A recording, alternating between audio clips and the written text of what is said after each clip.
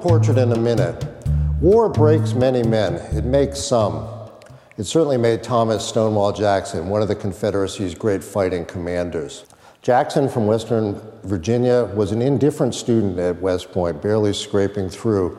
But the outbreak of the Mexican War upon his graduation galvanized him and made his career. Serving with distinction as an artillerist in the Mexican War, he behaved with valor and great tactical acumen when others faltered. Jackson rose higher in the estimation of the War Department than any other general or officer during the war. Civilian life was another problem, though, for Jackson. He barely, again, scraped by once peace was declared. He became an instructor at the Virginia Military Institute, where he was frankly a figure of fun and ridicule to the students, and something of a caution to the administrator. He could barely stay ahead of the curriculum, and his outgainly physique, he had enormous feet, and his seemingly plodding intelligence made him a figure of ridicule on campus. War again saved him, in a way.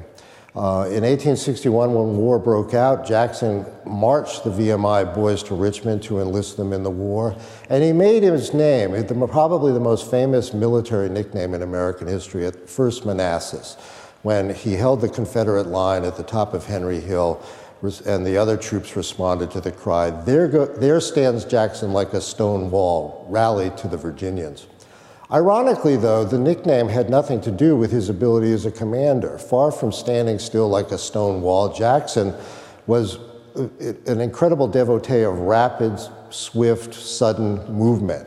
He used speed as a force multiplier, constantly outmaneuvering and bamboozling superior Union forces, winning victory after victory.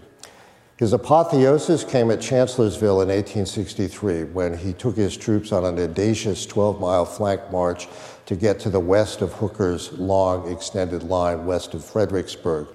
That evening, he went out to scout his lines and was a victim of friendly fire. His arm had to be amputated, and suffering from fever and the after effects of the war, of the wound and infection, he died several days later. He left us with one of the greatest last words of all time, when he said, as he died, "Let us cross over the river and rest in the shade of the trees." When he died, Lee said he'd lost his strong right arm. This is Portrait in a Minute.